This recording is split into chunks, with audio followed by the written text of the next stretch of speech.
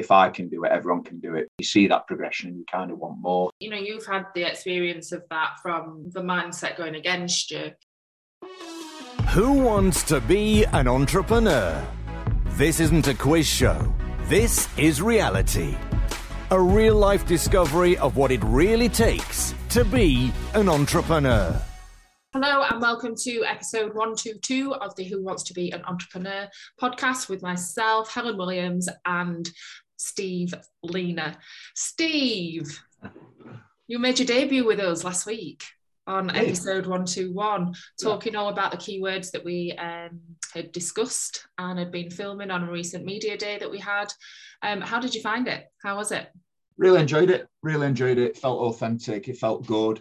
I think sometimes we put pressure on ourselves depending on the environment that you need to talk in a certain way, but essentially we're having a conversation about things we're passionate about, which comes quite easy to me. So yeah, I really enjoyed it and excited to continue. Excellent. Obviously, there's been a lot of debuts for yourself over the last few months, but you're not shy in terms of then taking all of these sort of next steps and challenges on. And I always say to you, it's kind of like, you know, you just take to it like a duck to water, even if it's something that you're naturally then inside thinking, oh, you know, I'm a bit uncertain or whatever. You just really do just take it all in your stride. So. Yeah, well, again, it's a conversation we've had, and that's probably something that we're going to discuss on the audio, what we're going to lead on to today. It's not always been the case, and I think that's why I'm kind of flying the flag for everyone, because if I can do it, everyone can do it, because it is learned behaviour. You can learn these traits and you can adapt. And although I am probably doing loads of things that I wouldn't have thought I'd be doing 4 months ago, but it does seem quite natural, and I'm enjoying it. And then you see that progression and you kind of want more. So yeah, it's all going really well, and I'm chuffed. Excellent. Good stuff. Guys, this week we have another similar format of the podcast for you, where it is a little bit of pre-recorded content that we want to engage you in. Just because we have listened back to it from our filming day, it wasn't intentional in this way, but we have seen kind of the value behind it and wanted to share out to our listeners on the podcast platforms as well. So this week it's all about us asking each other questions, but predicated on the back of, you know, what we want to learn about each other that we think will be extra value to you, and actually regular questions that come up from clients and prospects, and when we take part in panels and public speaking, and audiences generally want to know these kind of questions. So it allows us to share and expand our insight and our advice around the pressing questions that you often have for us. As always, we always say, send in any of your queries or questions or anything that you want to find out about us, about the business, about how we can help you, anything of intrigue, any topics that you want us to cover. Send us an email in, get in touch with us via the website, that's www.helpingentrepreneurswin.com, or follow us on any of the platforms on social media, which you can find either from the podcast platforms or via the website that we've just stated as well. So yeah, the questions, Steve, do you want to do as a quick kind of recap over what they were and how this part of the recording went? Yeah, I mean, I think the way it turned out, I asked you 3 questions, you asked me 2. And what's interesting from listening back, because I did listen back to the audio, is the guys that I went for. So we're always consistently trying to learn. And clearly you say clients or potential clients might ask you. So I was doing my prep on you. I want to learn from you. So you're a business owner, you set up on your own, you've seen the difficulties in that and the behaviours needed to get through to the other side. So I was really interested in that. So sort of the guise of my questions were very much around what recommendations would you give to someone and how do you get, and the things you came up with about not giving up, being all right to delegate when growing a business, and the commitment, the open-mindedness, and just the willingness to learn and make mistakes. It's funny how everything we talk about coaching does come down to core behaviours, no matter what we're discussing. And that sort of stood out for me in terms of definitely the questions I asked you. Them core behaviours you can't get away from. And for any success, they're the things that need to be implemented and worked on day in, day out. Yeah, I mean, we talk about things like this at length, don't we, in terms of then previous experience in a certain field or a certain sector or business specific things. And it's kind of like you've just said, if you have those core behaviors in place, anything else is kind of like a natural progression or a natural kind of step-by-step process, because you've got the core fundamentals there. That doesn't change. And again, that is a bit of a nod back to #YouFirst, the foundations, you as the person-centered business, the person-centered values, the person-centered behaviors, that then everything around the fabrication of all of that and the DNA of all of that is transferable then into anything that you put your mind to, whether that's a personal challenge, whether it's a physical challenge, whether it's a business challenge. It is all transferable. 100%. It's crazy that, it takes you to get to a certain stage in life with your wisdom, your learning, and then you realise that 9 times out of 10, the last person you ever thought of was you. You're flapping around externally, firefighting at times, whether it's job, family, and very rarely do we step back and think, what do I need here? What can I be doing here? And just take all that control and kind of power back. So there were definitely that theme, even though we're from different backgrounds. Like my comments on the questions you asked me came around mindset and behaviours. And the reason I speak passionately about that is because I've seen the side of not managing it correctly and not doing the right things and the suffering that goes with that. So now I'm a massive advocate for that. And I want to spread the word as much as I can to anyone that will listen, to be honest. I mean, you've had the experience of that from the mindset going against you, but then also it's kind of like what comes first, the chicken or the egg, your mindset that goes against you, or is it external factors that are then influencing that mindset and kind of like trying to sort of damage that armor, if you like? 100%, yeah. Managing all of that, and you have been in those fields, because we talk about it with a lot of people, even if it's an individual business owner or an individual employee within an organization. We speak about that, about managing expectations, managing external factors, and how then that kind of ebbs and flows in and out of the impact, the risks and the effects over behaviors on that person. But you've had it on a grander scale, a lot more in the public eye, haven't you? Yeah, and I've learned some tough lessons, because I was probably at an age and naivety where I wasn't ready for that. However, looking back, the core things that it's given me in terms of resilience and bravery and actually coming through the other side, I can't put a price on that. And I'm quite thankful to kind of have that. So now when something goes wrong, it's about perspective.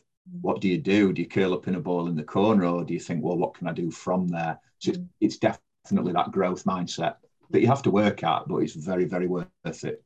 Yeah, absolutely. So guys, tune in and continue to be tuned in. We've got about a clip that's 10-12 minutes long, where we are each answering these pressing questions that we've had for each other and on behalf of a public audience as well. So it's providing a lot of insight, a lot of inspiration, a lot of truth and kind of vulnerability and openness about our own experiences. But it is our own experiences, and the fact that, we have been there, done that in a number of different trenches and a number of different guises, that allows us to have that experience, that knowledge and that opinion that we bring all of this coaching value to you. So yeah, let us know what you think. Feedback always welcome. And we look forward to seeing you on the other side.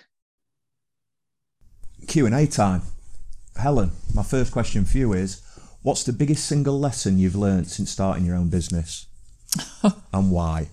Single lesson? My goodness, it's been a catalogue of lessons. But my single one would be never to give up. There's been many times where I have wanted to give up, or questioned myself whether it would be easier to give up. Wanted is probably not the right way to describe it, I would say, because obviously you've got a strong vision and you know where you're taking things, but when you are challenged so much, when things aren't going your way, when other people are like interfering or giving yourself some sort of doubt, an opinion that might not be welcomed, and yeah, when times and the tides just feel against you, you do feel like you want to throw the towel in or question your sanity. I look back to the days when I was in corporate and, you know, you've got a consistent salary and, you know, you've not got the responsibility as such on your shoulders. And you just think, oh, life would be so much easier if I could go back to that situation. But obviously then you need to then revisit your why. Why did I change from that corporate life and that corporate identity and job and salary into business? And that then, you know, reestablishes that passion again, and negates all of the negativity around wanting to give up or feeling challenged. So I think that's key, is kind of that staying power, that resilience. I always say never say die, and basically have that relentlessness about you. Yeah. I was going to ask the next question, but you just answered it. Kind of, was it reminding yourself of that vision and that why, and that's what you resorted to? Absolutely. You know, we speak about that the whole time in coaching about, you know, why do you want to do that? You know, why is that important to you? And you know, the coaching techniques and the tips and the advice and all of the processes and the models that we go through with clients is 100% applicable to ourselves as well. So yeah, I mean, it's a great reminder. It always brings you back to that square one point of you're in this for a reason. Why? Reestablish that, remind yourself of that and go again. And that's kind of, just to conclude, that's kind of like, if your why isn't clear enough, that's why people do give him and fall off. Yeah. Excellent. So that's sort of getting your business going and the problems you've had. In terms of the expansion where you're at now, so what tips would you give someone who is looking at expanding the business? Delegate, the number one word, which again is a tough thing to do. People talk about delegation, right, without necessarily understanding it. And what I mean by that is people try to give things away and give tasks away and responsibilities away in their business far too early. And again, with that, I mean, understand your business till the fact you know it inside out. Okay? You need to understand what tasks then you're delegating and why that is needed. And if you don't understand that, then how can you expect somebody else then to take that on? Right? And this is it's a fine line of tuning here for individuals looking then to expand and take other people on. Because you need extra resource, whether that be somebody that you take on inside the business, or it's an external consultant, it's an external freelance, it could be a VA that's not even in the same country as what you are. But you need to understand what it is that you need to then let go of and ask of somebody else. So that then you've got all that clarity behind it. You know what you're expecting of someone. That other person that you're bringing into the business is clear as well over what is needed. But yeah, delegation is a number one vital component there for growth. Yeah. But as long as you understand what it is. Yeah, just if I may, just to follow up for that then, how difficult has it been for you in terms of trust? Because from setting up on your own and doing everything on your own, bringing those people in and relinquishing maybe that little bit of power and trusting that it's going to be done to a suitable standard, how have you found that? It's tricky. I'm not going to lie. Trust for me, I'm very trustworthy. Trust is very high on my own personal values.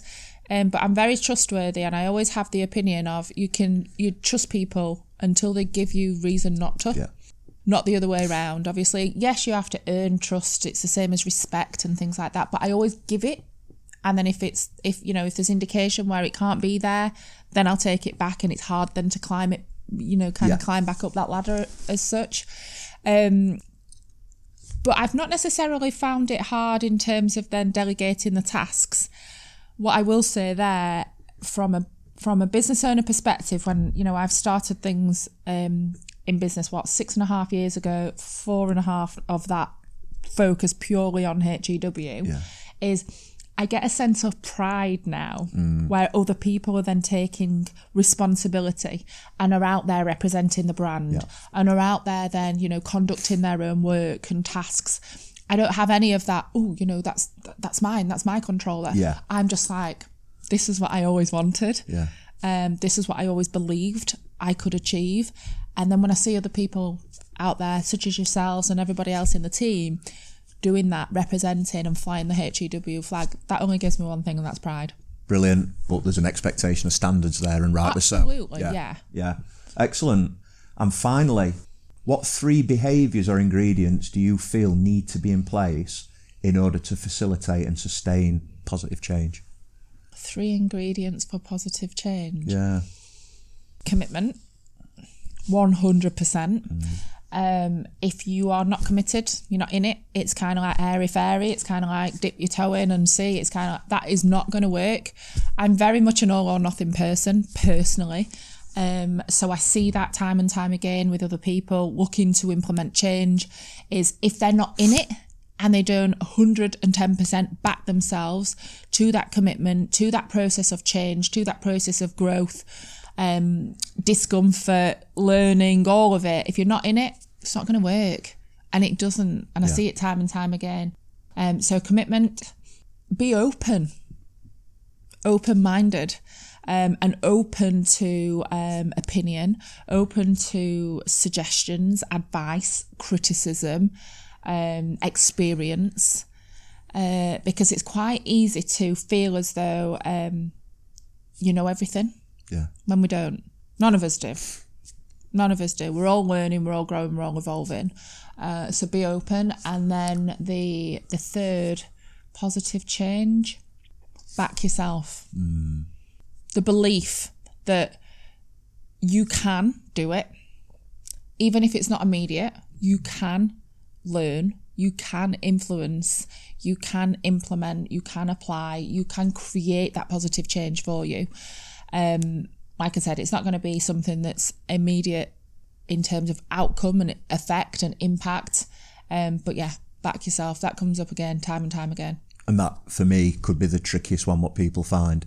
They might have all these thoughts, dreams and desires, but there's only you can tell yourself you can do it. Yeah. And remain committed, another one you used, when things are a bit tough. Yeah. So just from the top, commitment. Yeah. Open-minded. Yeah. And back yourself. Excellent. Thank you. Give me one example from your previous experience where you can help others. That doesn't make sense, but you know what I mean. Yeah. For me, a large part of my previous experience comes around the importance of mindset. So everything I've done in my life in terms of my football, time within the police force, I saw the benefits of having a positive mindset and the need to adopt that, because it doesn't come for free. It takes work. So there's so many experiences from stepping on a football field and actually thinking you're not going to play well, you're not very good. And what happened? Shock, you didn't play very well. Or worrying about not being good enough to do something. The importance of mindset can't be overstated. So that is what I want to bring, because I have seen how you can train your mind to be a friend. How many people walk around and the mind isn't the friend and they're not aware of it? We spoke about awareness previously.